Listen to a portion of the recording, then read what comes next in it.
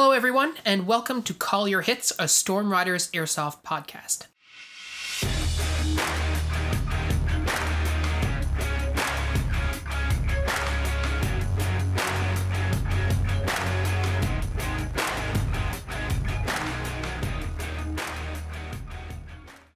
Thanks for joining us, everyone.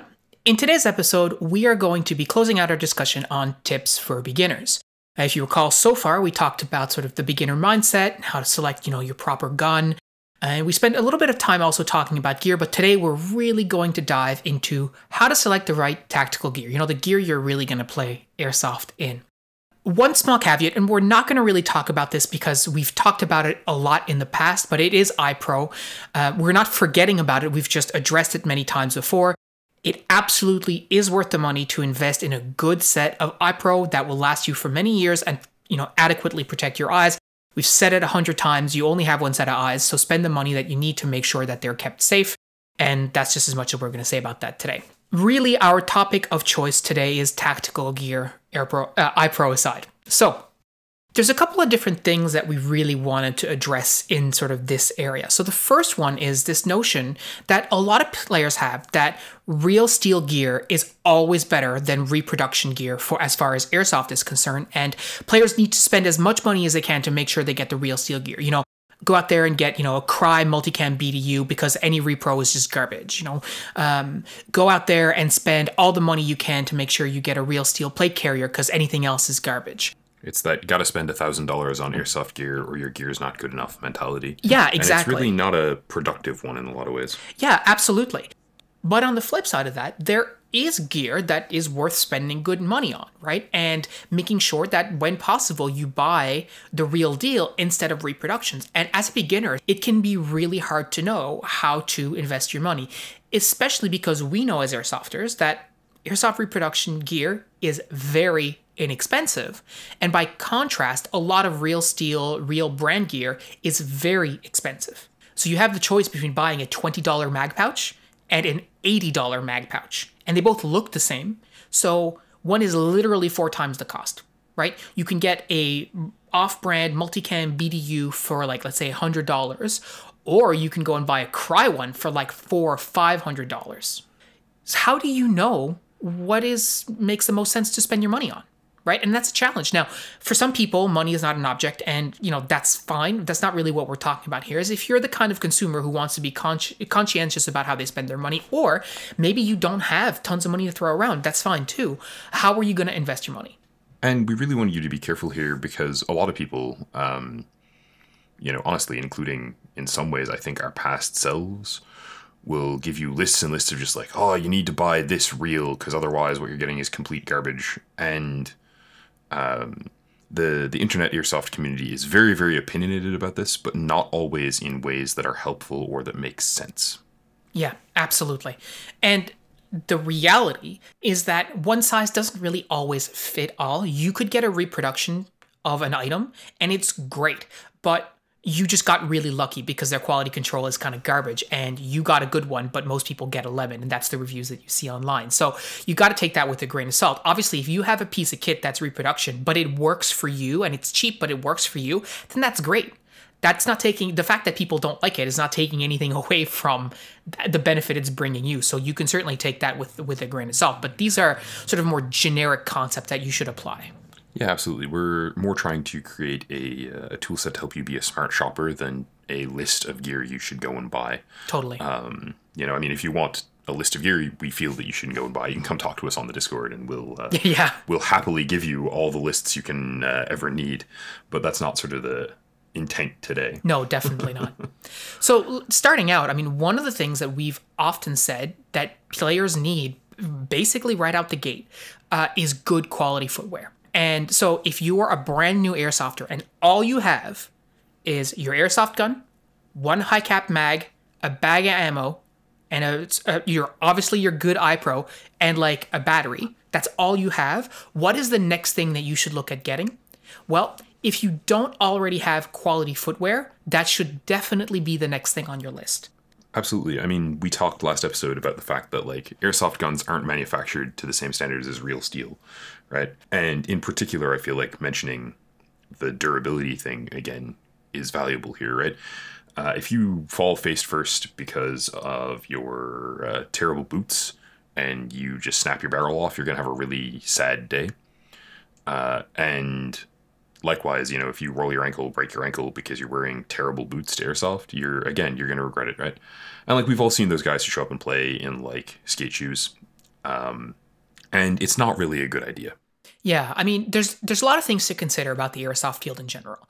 Most of the time, it's not flat, even terrain like a tennis court or whatever, right? Like it's probably like rocky or muddy or sandy. It's uneven. There's generally going to be like debris around. Overall, it is not the kind of place where you're just going to get solid, even footing all the time. And so, as a consequence of that, it generally is advisable to have a pair of footwear that provides support for your ankle. Because last thing you want to do is roll your ankle. We've seen it at Airsoft hundreds of times where people either roll their ankle. I've done it myself, and it's not bad. You just sort of roll it. You're like, oh, God, owie. Okay, fine. And then, 10 minutes later, you're okay. Two, an intermediate, like you roll it and then maybe you sprain it and you have to, take the rest of the day off. Two, and I've seen this myself, and I think Pat was there for that time too. Some guy just literally just snapped his ankle like clean and broke it. And then they had to get a paramedic and stuff. And that's just, as they say, no bueno, right? You don't want to do that. And I firmly believe that if that individual had been wearing like a full ankle support boot, it would have been much less likely for them to injure themselves in that way. No, 100%. And, we've also, we've seen a lot of the rolled ankle and I can't really walk, but like, it's just a mild sprain, and I've had to hike out from a field carrying other people's gear in an effort to make sure that they were okay, because they couldn't even really support their own weight. Right.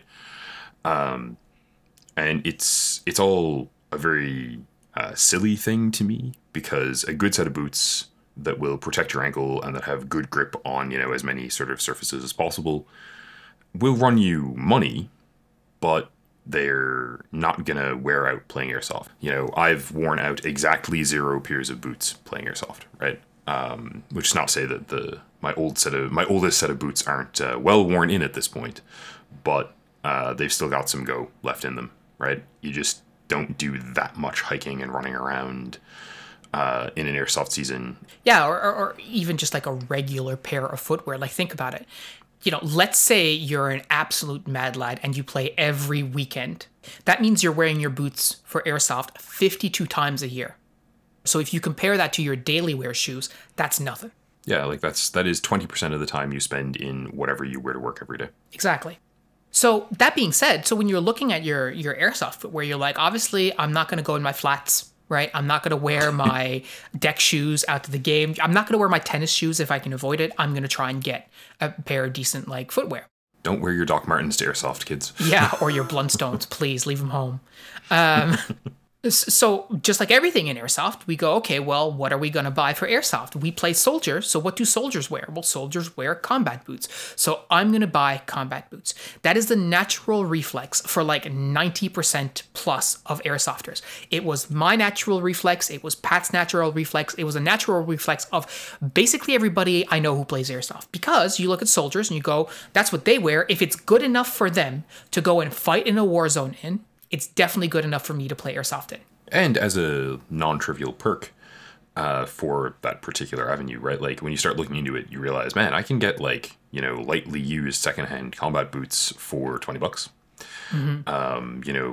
And don't get us wrong, that $20 pair of combats that, Phil bought when he started and that I bought when I started, they did stand us in decent stead, in terms of value for money.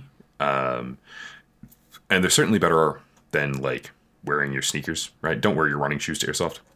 Your $20 pair of combat boots is not a great pair of shoes, really, but like it's better than having no ankle support. I will give it that much. And so, I mean, it's worth noting, like what we were saying, like if it's good enough for soldiers to fight in, in like the deserts of Afghanistan or wherever, then it's good enough for us to play airsoft. But the thing is it good enough for soldiers to fight in? Like, I mean, if you look at a lot of military units and you look at, content creators on like YouTube and stuff like Flannel Daddy, some of his early content was about how to select footwear. And in particular, he would say, if your unit will allow you, use a civilian shoe. Don't use a military shoe. I mean, it's the oldest story, right? It's what is everything for the military made by? The lowest bidder. That's right. Yeah. The combat boots that the U.S. military and the Canadian military send, soldiers out to fight in, and every other military in the world really, are not made, to the absolute best, most exacting standards available. They're made to the best, most exacting standards available for $5. Yeah, and that they can get, 50,000 or 100,000 of them, like, made basically immediately or whatever. Yeah, exactly, right? We need a whole lot of these as cheaply as possible, delivered by next Tuesday. Mm-hmm. And, they're made with really good cardboard, right? Yeah. And I mean, all joking aside, some of the military ones are made, especially more modern ones, are definitely better than just cardboard, right? You look at some of the Canadian Forces ones in particular that I've used, they're not, like, great, but they're also not like rubbish, right? They're perfectly average, perfectly mediocre. I mean, yeah, but my point is sort of like the ones that you're going to get secondhand yes, in agreed. The Army surplus, like they're there because they're worn out, right? They're there because they were disposable and they have been disposed of. Mm-hmm. And so like you can definitely coax, a season out of a pair of those and a pair of Dr. Scholl's and make it work. But we're trying to talk to you about like planning your gear, yes, as a new player, but like in a, where should I be after a season if I want to keep doing this kind of way? Mm-hmm. Absolutely. And the reality is that like a pair of civilian hikers will run you, like pretty decent ones will run you, 200 Canadian. You can definitely spend more. You can get really, really nice hiking boots, but like a $200 pair of hiking boots that fit you well. And if you're playing in an environment like the one we play in our, Gore-Tex line, so they're waterproof, definitely a perk. Mm-hmm. Yeah, so $200, right? Buy them before you buy your BDU. Buy them before you buy a vest, honestly. You will have a lot more fun playing if your feet are comfortable. You'll have a lot more fun playing if you're not hurting just punishingly because you've been walking around in worn-out boots for 3 or 4 hours or 5 hours. Yeah. And the hikers will give you a more comfortable ride, for want of a better way to put it, right? They'll give you a more comfortable thing to stick your foot into. And they'll also give you better traction for the same ankle support. And they'll last you forever. Yeah. And like, if this is your second Airsoft game and you are not looking to spend a whole lot of money, if you're able to get a pair of surplus boots, then totally, totally cool. Like Pat was saying, like you can go spend $20 and you'll be all set. But once you're starting to look at like, I need to put a bit more money into my boots, you will start to see other types of combat boots that are available out there. For example, I wear Magnums, right? I have like Desert Magnum. Forget what the actual model is. You can also get like SWATs, and you can get a bunch of like 511 tactical boots and all this kind of stuff. I've got a pair of Blackhawk Desert Ops. They work great. They're really comfortable. Yeah. And the thing about it is that my Magnums were like close on $200 anyway. So for a little bit of extra money, I could have got a pair of Salomon hikers, and they would have been way better. Now I still have the Magnums, and I'm going to use them until I'm done with them.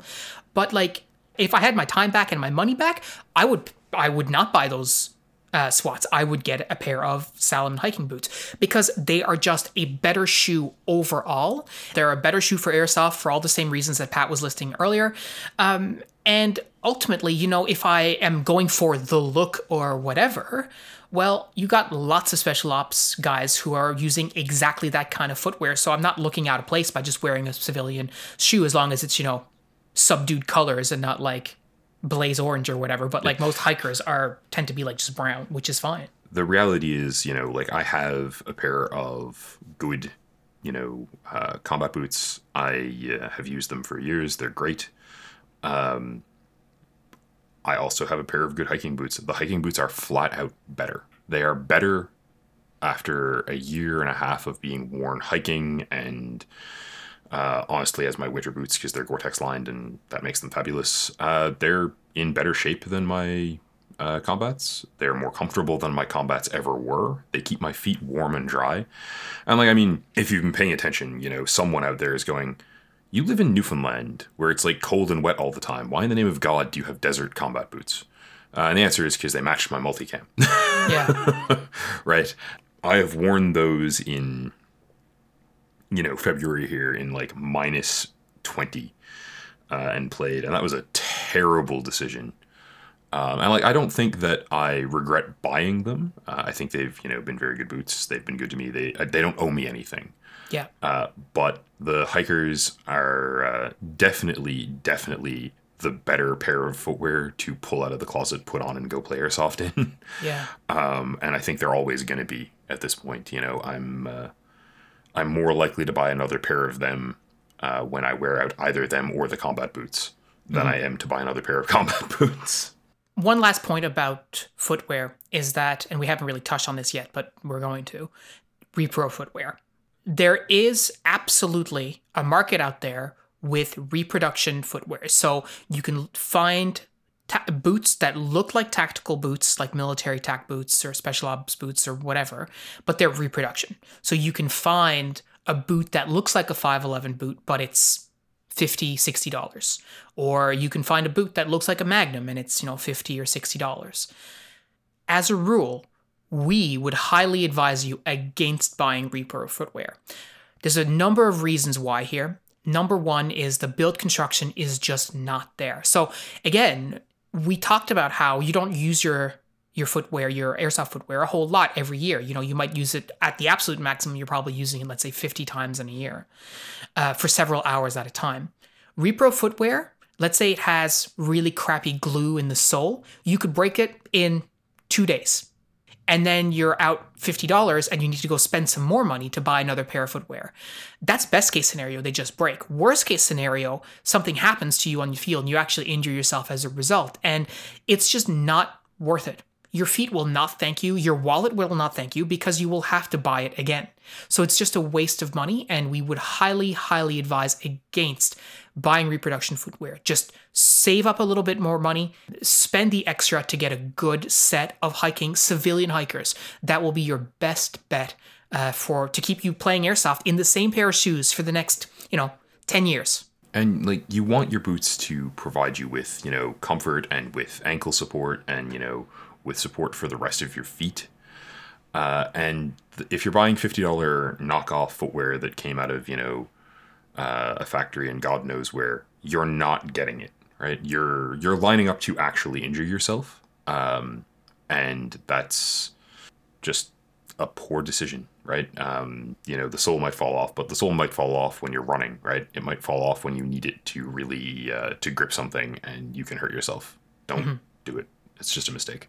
And that's not to say that can't happen with real branded footwear, but it is highly, highly unlikely because quality control is just, quality control at Merrell or at Salomon or any of these other companies is pretty much rock solid. So you're not going to have a pair that fails compared to if you buy a repro, which is much, much more likely to have a critical failure, right? So overall, we would advise against buying repo footwear, and we would encourage you to buy the real deal.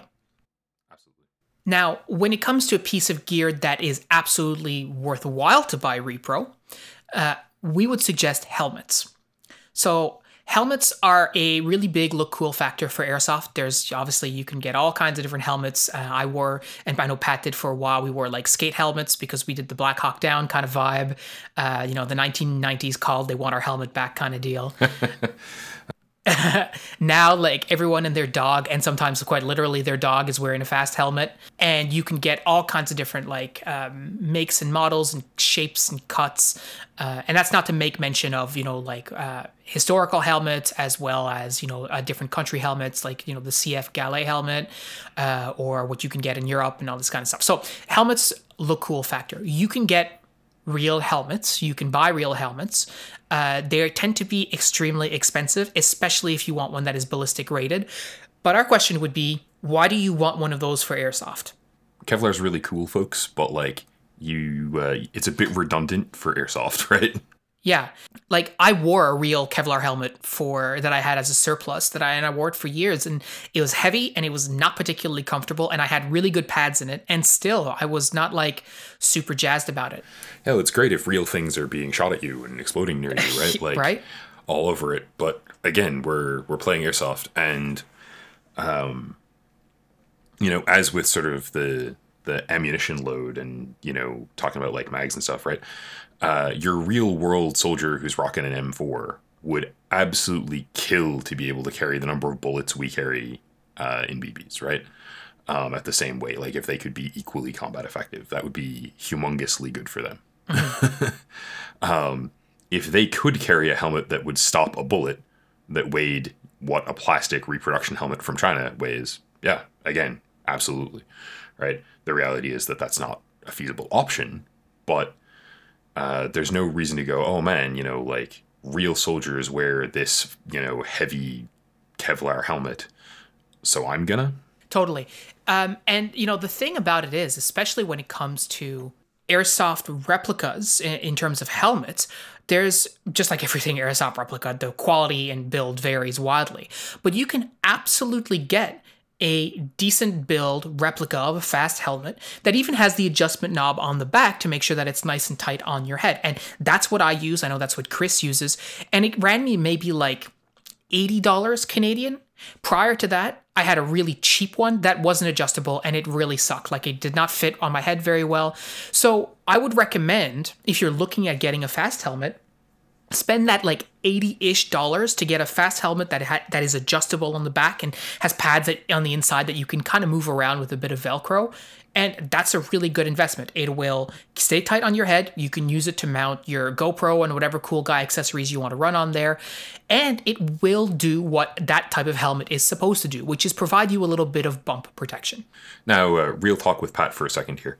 For those of us who are shopping in the large and ogre size sections at your local store, please bear in mind that almost all airsoft repros you will ever see of helmets are made in China, and they are made to Asian sizing, which means that for those of you who have a gigantic skull, like myself, it's just not going to happen. Yeah. You can buy as many of them as you want. You can buy extra large, and it's just a no-go. Unfortunately, like part of the reason I have the skate helmet is that I can actually buy a skate helmet made to, fit on my giant skull. But in fairness, there's also a reason that mostly if you look at our team photos and stuff, you'll see me wearing a boonie. They're comfortable. They keep the sun off my head, and I can get one that fits me. Yeah. So, sorry to those of you who are also on the larger scale, but you're sort of at the real or bust, and a real fast helmet, last I checked, costs enough money that I'm right out. Yeah, totally. So if you're a beginner and people are telling you, oh, don't waste your money on a repro, you got to spend $300, $400, $500 on a real DL helmet, otherwise it's not worth it, that is complete nonsense. You can go and you can spend $80 to $100 on a perfectly good replica adjustable helmet, assuming it'll fit you, like Pat was just saying. Assuming you have a relatively normal sized head, you can get one that will fit you.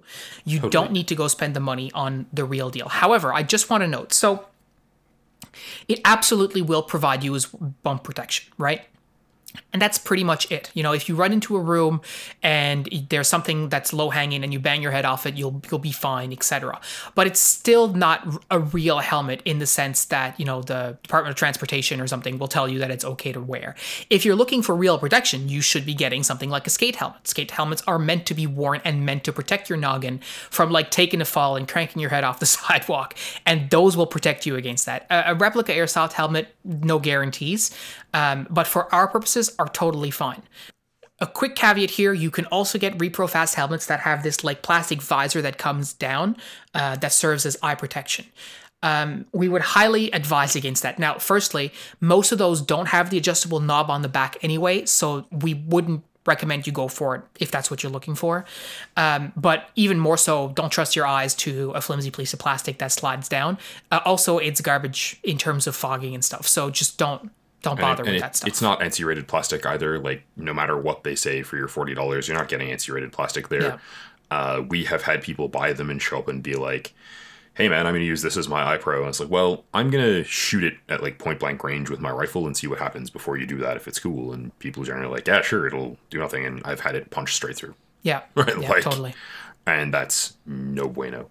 Bottom line there, like if you're a beginner and you're like, okay, I think I want to get a helmet, cool. Spend, the $80 to get a good quality replica that's adjustable, that you'll be able to wear. I recommend a fast helmet. You can spray it. You can get lots of different covers for it, and it looks great. If you're not into the fast helmet vibe, there's a lot of other, model replicas that you can get out there from, World War II lids, Pasquette lids. You can, the whole shebang, right? As long as they're adjustable, we think you'll be well served. I personally like the fast helmet a lot compared to all the other helmets that I've used, and I've used several different ones, because it allows me to still wear my comms gear, no problem. It also allows me to go prone and not have my head bumping, or my helmet bumping the back of my neck, not being able to tilt my head up all the way. It's just a really convenient build for a helmet, and it's got a mount for a GoPro that'll take just about, you can get mounts for it on Amazon. It's super cheap, very, very effective. I recognize that they're not that cool because everybody's got them, but they work really well for me, and they've also got rails. So like I'm getting very shortly a set of Earmore comms gear that I'll be able to mount directly on the rail. Super sweet deal. So if that's a way that you're looking for, if you spend that $80, you can make sure that you get something that will work with all of that stuff. So something to consider. Sorry. And if you're going, like everyone's got them. Well, yeah, everyone's got them, but like everyone's using them because they're comfortable, right? It's not just that they're widely available. Like, realistically, if you want to, you can probably get like, a horned Wagner-esque Viking helmet to wear to airsoft that will serve the same functions as a repro airsoft helmet will, in terms of, if I bang my head on something, it won't hurt. But it's not going to be practical, right? Yeah. So we talked a little bit about gear that you absolutely shouldn't buy repro. We've talked about gear that is absolutely, you should buy repro for airsoft purposes. Obviously, it goes without saying that if you're looking at this for real world applications, just what are you doing listening to this podcast, right? So now let's talk about this area that's a bit of a gray area, and that is your load bearing equipment. Right, so that's either your chest rig or your plate carrier, your belt potentially, any of the stuff that you use to carry like your mags and your first aid kit, your sidearm, your snacks, like so any of that stuff. Before we go there, or I guess on the way there, I want to pause briefly to mention slings. Right? Oh yes, sure. Slings are totally a place where you want to actually buy a real one. Yep. Predominantly because like you can get a real steel sling for 50, 60 CAD. We have ones that we prefer. But ultimately your gun is probably the most expensive part of your kit. Unless you're into World War II gear. I've recently discovered how much World War II boots cost. And they're pushing the gun on the most expensive part of that particular kit. Or not. Well, yeah. Or for those of you who are like, oh yeah, well, I bought thermals. Yeah, good for you, rich man, good for you. But yeah, you don't want to drop your gun, right? If you let your gun go, you want to be absolutely sure it's going to go where it's supposed to from a gameplay, being able to get it back into your hands every time from the same place point of view. But the biggest thing for me is I want to be absolutely sure that this gun that I've, tuned up, that I've teched, that I've worked on, all of this, when I let go of it, I do not want it to hit the ground. Yeah. Right? That is a huge feels bad. And like I've used cheap, not very good quality slings and had them snap and gone, oh my God, I'm glad I caught that. And I've seen people use them and have them snap and not catch them. Yeah. Right? And like, you get repro slings and you're like, oh man, it looks exactly like a real steel one. And that's totally true until it snaps and you realize that the metal fixtures that are actually gripping and holding onto your airsoft gun are made out of pot metal, right? And have nothing in common with steel whatsoever, right? Let alone tempered steel, right? Like, yeah, absolutely. And like, so I rock a Ferroconcept Slingster. It's one of the older models with the metal furniture. It was originally designed to be able to be used with anything from like an M249 to an assault rifle, right? It will never ever break under the load an airsoft gun puts on it. I've run a Mark 46 on it, and like it was almost comfortable, and that thing was, as Phil will attest, extremely heavy. Yeah, totally. And you're not the only one who runs a Slingster. I mean, I run one, Chris runs one, Cal runs one. They're an excellent piece of kit. And it gives me the confidence, just like it does you and all the other guys, that if we release our rifle for whatever reason, the rifle is going to stay where it's supposed to be. It's not going to hit the deck or anything like that. So if you're looking at a rifle sling, which is absolutely a piece that you should be considering, for more than just sidearm transitions, we use slings all the time as a sort of an aim assist. Like, it's just a useful piece of kit. If you're a beginner looking for a sling, make sure you spend the money to get a good quality real steel sling. You don't have to buy a Slingster. You can use a single point, and you can get some relatively inexpensive single point slings that are not going to break, nor are they going to break the bank. I think our previous slings that we were using were Spec Ops Lone Star slings that were like $40, not very expensive. They were great. But they were great, absolutely. The buckle never broke. I roughhoused the crap out of my rifle and that sling. Never had any issue with it. I know for a fact that Phil slammed a car door on it a couple of times, right? Yep. Just on the buckle, and it just went, yeah, whatever. Right? Yeah. And kept working. And I used that sling, the exact same one, from 2009 to 2020. And never had an issue with it. It never broke. It never failed in any way, shape, or form, despite me rolling down a cliff and losing my sidearm in the process and all this kind of stuff. But hey, rifle was fine. Have I mentioned that Phil is hard on his gear? Yeah, and it was perfectly dandy, right? And I'm just going to note with the Slingster, just because my perspective on it is a little different from Phil's. So for a really long time, my rifle was tuned in such a way that it just was not good for shooting while I was close to people. And so I wanted to be able to zip it in really tight to my body and switch to my sidearm when I was going into any kind of situation where it wouldn't be reasonable to shoot someone with the rifle. And having used cheap slings, they won't do that. Right? They're just not made to the same tolerances. They will not allow you to tie the gun down in exactly the way you want it to, exactly where you want it to every single time. And that is critical if you're trying to transition between weapons for some sort of practical purpose in gameplay. Right? Like if you're switching to your sidearm because, you're having fun doing so, or you're switching to your sidearm because you've run out of ammo and it's quicker. It probably isn't actually, but we can talk about that some other time. That's fine. If you're switching because you have to, it's really, really helpful to have a good sling that works right. And in the case of the Slingster, that is really well designed. Yeah, totally. So if you're, again, to come back to the theme of the episode, if you're a beginner and all you've got is your gun, a high cap, ammo, batteries, and your iPro, you're looking at footwear first. Second thing you should probably look at is a sling, right? Or some way to keep your gun on your person and help you aim and be a bit more effective on the field. That being said, that's not necessarily a fun thing when you're looking at all these different plate carriers and chest rigs and all this kind of stuff, right? So naturally, your good sling is not going to make you feel like a badass. Yeah, exactly. And a lot of players naturally gravitate to some sort of load-bearing equipment, right? So what should you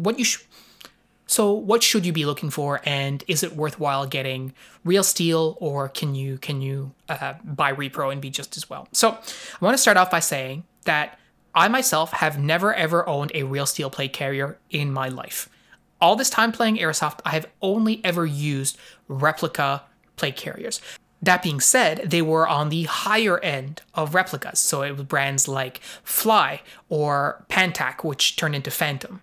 Those are pretty good brands, and I'm not getting a plate carrier for $20 or $30. It's more in the like $80 price point. And the reason why that makes a difference is because for me in particular, for the longest time, I ran a plate carrier with training plates that were weighted. So I wanted to make sure that I had something that had decent construction with decent stitching and so on to make sure that, my plates weren't going to fall out.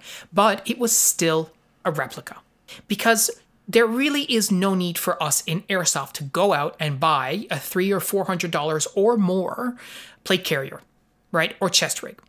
The reality is that, well, we're not inserting Kevlar and we're not inserting real plates, and our lives are not going to depend on this plate carrier. So investing that kind of money, you're just not going to get the return for airsoft pursuits. If you want it to look cool, that's fine, but a lot of these replicas look almost identical to the real deal, so people generally won't be able to tell the difference, right? Yeah. So I mean, the first plate carrier I used, I was going to say the first vest, but I did have one of those terrible black cross draw fixed, M4 vests. But the first like decent thing I used of that was a Fly Cyraz, and it was indestructible. It's still in use here. It was purchased in like 2008, 2009, and the guy who owns it still wears it regularly. It's still in perfect shape. It has been gamed, a ton. It has been dragged through the woods, tossed down hills. It has had every manner of abuse that you could reasonably consider heaped on it, and a few that you wouldn't reasonably consider. And it's still great, right? It still looks basically brand new because it's designed to hold up without failing. Like, the real thing is designed to hold up without failing under combat conditions, and the Repro one is like, slightly worse, but not significantly. I wouldn't want to put Kevlar in it. I wouldn't want to put plates in it. I don't think it would hold up to that super well. The quality of stitching on it is not superlative, but like, it's great for airsoft. It was definitely on the higher end of the available Cyraz at the time, and I don't regret getting rid of it. But that's not because it was bad. It's because I didn't want a Cyraz. Yeah. And I have no regrets about that piece of kit. I do run a real steel piece of load bearing equipment. My chest rig is real. But it's real largely because Karoo had one and I tried it and fell in love and I could afford it.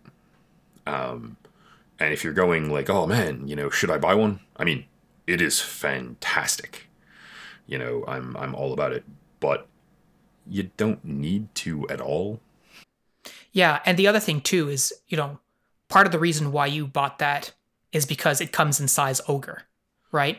Totally. Can you get a replica that is sized for a 5'6" regular person, who is not smashing through the countryside with its broadsword? Probably, right? So, and it would serve you probably just as well, because the actual piece of equipment is coming with just Molly, and you're slapping the pouches that you want on it, right? Which is something that you should be looking for, especially as a beginner. If you're buying a piece of load-bearing equipment, you should be looking for something that has Molly on it so you can customize it rather than something that is fixed. You can get, and I have two of these actually because of some error, but I have two $40 repro Haley strategic kind of looking thing, like chest rigs, but I can't move any of the pouches around. So for me, that's kind of garbage, but it was a proof of concept. I invested the money because I wanted to see if I like chest rigs. I do. And so I'm going to be looking for, again, like either a repro or a decently inexpensive real steel chest rig that I can slap the pouches I want on, right? And at the end of the day, I don't genuinely think there's going to be any difference really in comfort level between what Phil ends up rocking and what I'm rocking. Yeah. Right. I've got a Ferro Concepts FPC. I really like it. It's the Gen 1 version. And I went out of my way to get the Gen 1 version for reasons that we can talk about at some point on a podcast episode if you guys tell us you're interested. But, I don't ever plan on replacing it, right? It is super comfortable. It does 110% of everything I will ever want it to. It's very modular, but I didn't need to spend that money on it. I wanted to, so I did. Yeah. There's a lot of good repro brands there when it comes to your load bearing equipment, and we would highly recommend getting, the good quality repros rather than getting the real steel whenever you can, just because it's cheaper and the quality for our airsoft purposes is perfectly fine. However, there are pieces that you are going to want to buy real steel or branded as much as you can, and in general, this will involve any sort of equipment or gear that has elastic built into it. So for example, we use Ferro Concept elastic cummerbunds on our plate carriers because they're super, super comfortable and way better than the side panels. We use Blue Force Gear 1010 speed pouches for our mags because they lay flat when you take the mag out, which makes it lower profile. That's great as well. When you buy Repro, most of those have really cheap elastic, and if after a very short amount of time, that elastic will deform and will no longer do the thing that it's supposed to do, right? In the case of the triple 10 speeds, it won't lay flat anymore. It'll just be like an open pouch. And you lose retention there too, right? Like it just Totally. becomes loose and floppy. It's no good. And same thing with your plate carrier, right? If you're using like replica, like elastic cummerbunds or whatever, it's just going to get floppy and you don't want that. So you want to make sure that you buy real steel branded whenever you can. The same thing goes for HSGI tacos. The taco pouches that have the bungee cords and stuff like that, they have amazing retention. But if you get knockoffs, and there's tons of knockoffs out there, generally speaking, you'll find that after, a season or so, they're garbage. Now, the real ones, the branded ones, are more expensive. There's no doubt about it, right? But you get much better quality. It will serve you a lot better in the long term. You're going to have them for a much longer period of time. And that's really important. It's a buy once, cry once kind of thing, right? Yeah. And like realistically, if you look at it the way I do, those 10 speeds or the taco pouches, whatever you prefer, the real ones, you won't lose your mags, right? And so, yes, they're going to cost you about twice as much as the Repro ones, but you won't have to buy a new one next season, and you'll still have the mags you put in it at the end of the day, right? You're not going to have to go look for your stuff or just have lost mags, and that is great, right? Yes, mags are consumable to some extent for airsoft, but like if you're buying $20 or $30 airsoft mags, you don't want to lose them. Even if you're buying $10 ones, like it adds up really quickly. Yeah. And so like, when it comes to your pouches for just random stuff like your admin pouch, or maybe a pouch to put a first aid kit in, or a pouch to put your snacks or your map, or whatever LARP item that you're carrying with you on the field that day, you can just use whatever pouches, right? You can use Repro pouches. Those are all fine. Basically, you're talking about Cordura and a zipper. Like it's not rocket appliances. Like you can get that figured out, and it doesn't have to be very expensive. But when it comes to the retention that you need for your mags, if you're running around and your mags are flying out of your pouches, that sucks, right?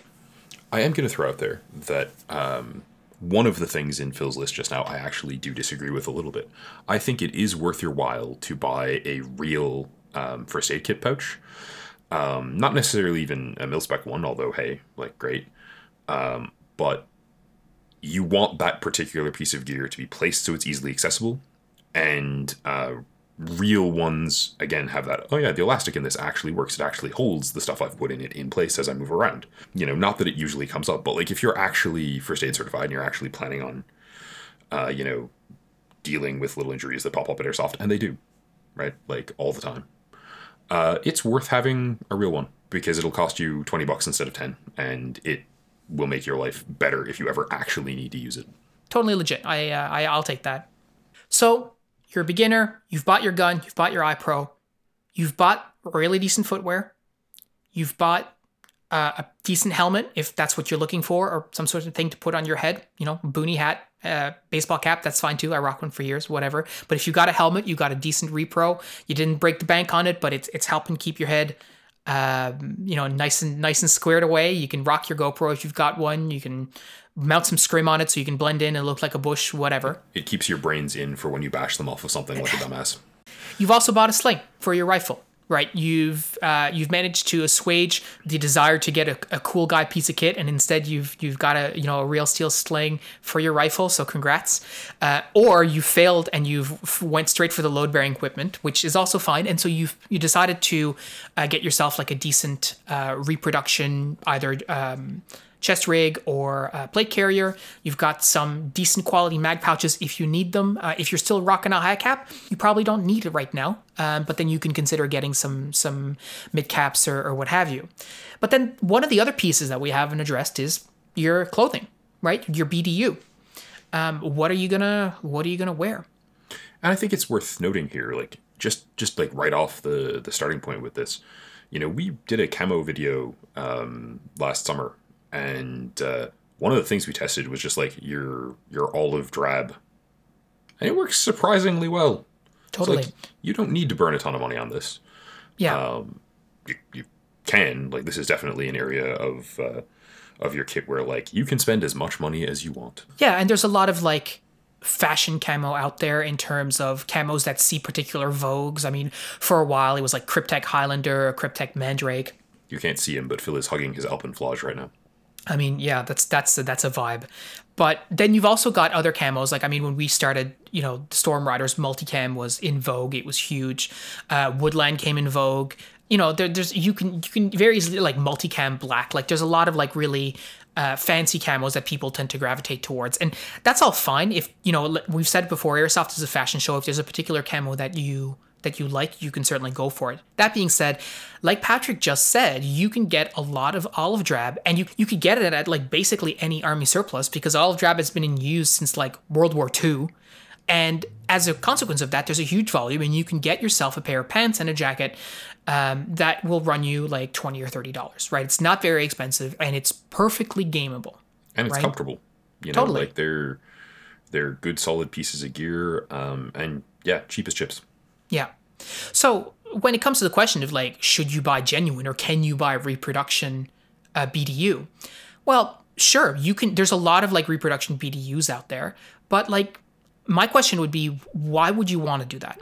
Because a good quality repro BDU is not much cheaper than some of the brands that exist out there that are real brands. And in particular, you think about like Shadow Tactical, you think about TrueSpec or Proper. These are brands that you can get a BDU for like, $150, let's say, for top and bottom. Maybe a little bit more than that. You might just have to break the bank and go to $200. But if you want a good quality repro, it's still going to run you like $120, $130. And I can basically guarantee you that the stitching will not be as nice as a real brand. The quality control will not be as good, and in many cases the actual camouflage itself will not be as good of quality as you will get in a real brand. So it won't stand up to being washed as easily, and so suddenly your nice and green replica Vegetato or whatever is now faded as crap because you've put it through the wash cycle a few times, right? And that sucks. Turns out your faded multicam, while it doesn't look a whole lot worse for photos, works a whole lot less effectively at concealing you. Absolutely. One of the things that we like about like the Woodland stuff is you can get surplus Woodland pretty easily for not very much money, right? And it works. It works really well in the environment we play in. So that's, a big part of why we use it. And if you're lucky enough to live in Europe, you can find surplus DPM, you can find surplus Flecktarn, both of which are incredibly good camouflages. Flecktarn in particular, if you watched our camo video, it's awesome, right? It's awesome in North America, it's awesome in Europe, it's just a really good camouflage. There's other patterns as well, like, I mean, if you look at the Nordic countries and like, Finland or Scandinavia, there's a lot of different camos that are available at their surplus stores that are perfectly decent. So if you're just starting out and you're looking at camo, this is what I did, this is what Pat did, this is what basically everybody does, is you hit the surplus store, you see what's available out there, and don't be discouraged by olive drab. It's a perfectly decent camo to use. You put your plate carrier, your chest rig on top of that, and then you're good to go.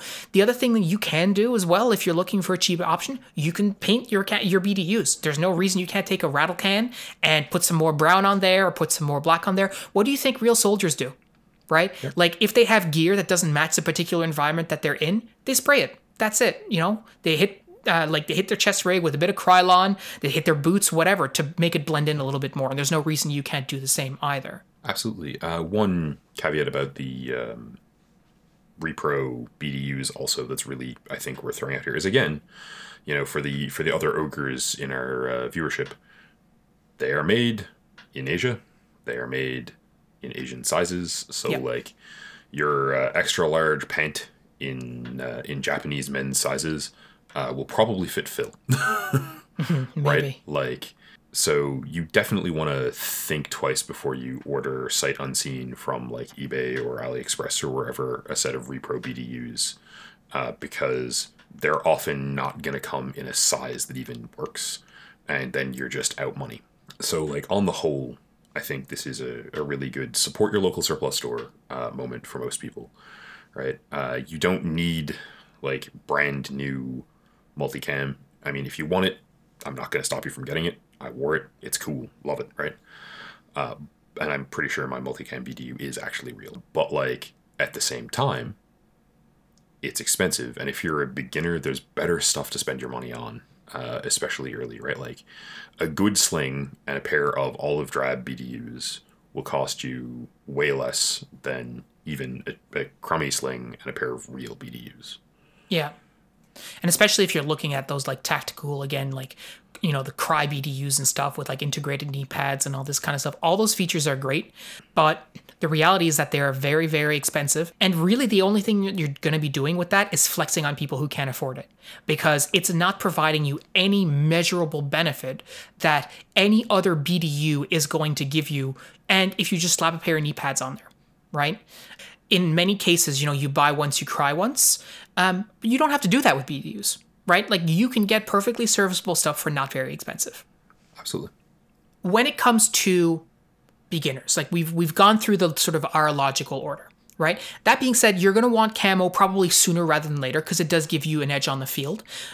So when you're sort of deciding where you want to, initially spend your money, so yeah, you make sure you have your rifle and stuff all squared away. Get yourself a cheap set of BDUs. Get yourself some good footwear. You'll be set for a while, right? Absolutely. If you want a helmet, that's like we said, that's fine. But you get a sling for your rifle. That's going to be pretty helpful for you.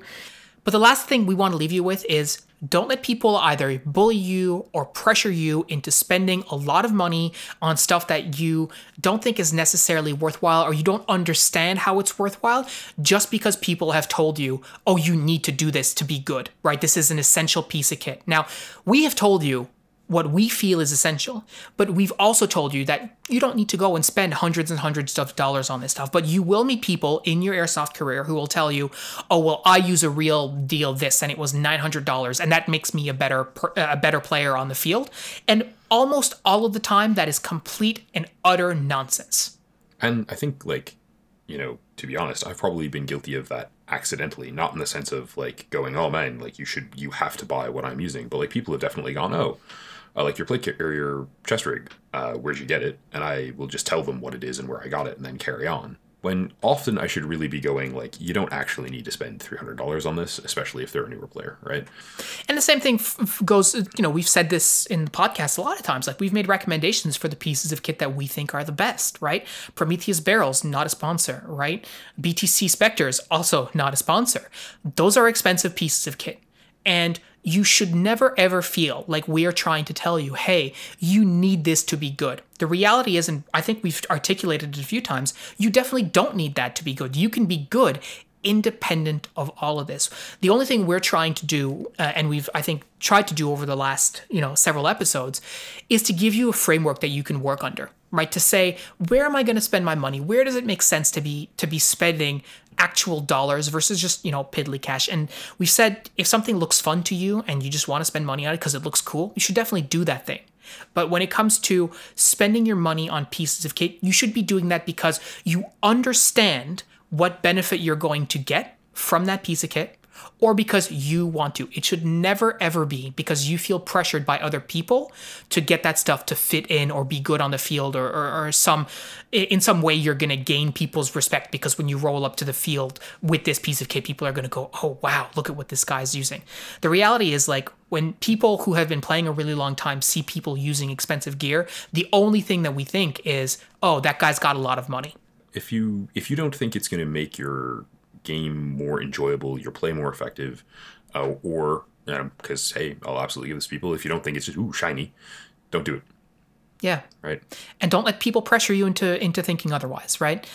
But the reality is, yeah, like you're going to see this at fields. You're going to see all kinds of kit that looks really good, and you're going to have players tell you, like Pat was saying, what they use, and you might go, oh, well, if Pat uses it, I have to use it. And unless you really feel that, don't feel that pressure, because fundamentally, most of us are not made of money, so you should be trying to see about how you want to spend that money smartly in a way that's actually going to support your play for years and years to come, rather than having to spend it over and over and over because you're just buying crummy stuff that looks cool but doesn't work, or spending oodles of money on stuff just because people tell you to. I hope this has been helpful, right? I hope this has been effective in terms of giving you guys a framework to sort of hang your purchasing plan on, right? We're not here to tell you, oh, you absolutely have to get this specific thing.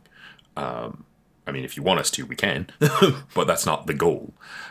We just want to give you sort of a starting point so that you're not going out there and looking, Googling, plate carrier and seeing, oh man, that's $500. I guess I need a $500 plate carrier. Or seeing someone who, plays airsoft and has reviewed a $500 plate carrier and is going, this is the best thing ever and it will make you better than God. Absolutely. So as Pat said, we hope you found this helpful. But aside from that, we've got nothing else for you. So we'll talk to you next week. Thanks for tuning in, guys. Have a good one.